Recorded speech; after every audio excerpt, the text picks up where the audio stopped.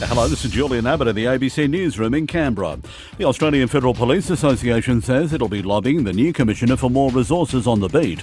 Northern Territory Police Commissioner Rhys Kershaw was officially announced as the new head of the AFP yesterday and will start in October.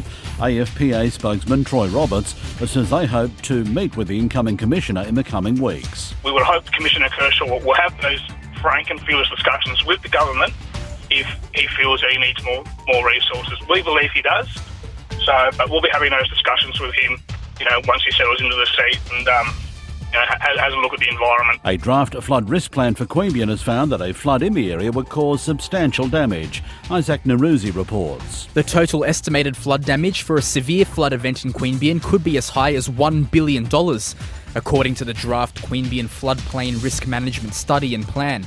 It found that 260 homes, more than 230 commercial tenancies and 10 public buildings could experience above-floor flooding.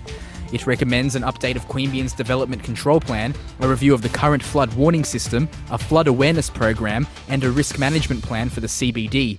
The draft study and plan will be available for public comment in the coming days before being finalised. Researchers at the Australian National University in Canberra have launched a study to help women who have to deal with their partner's gambling problems. The 2-month investigation will aim to talk to a number of women about their experiences and establish why they often don't seek help.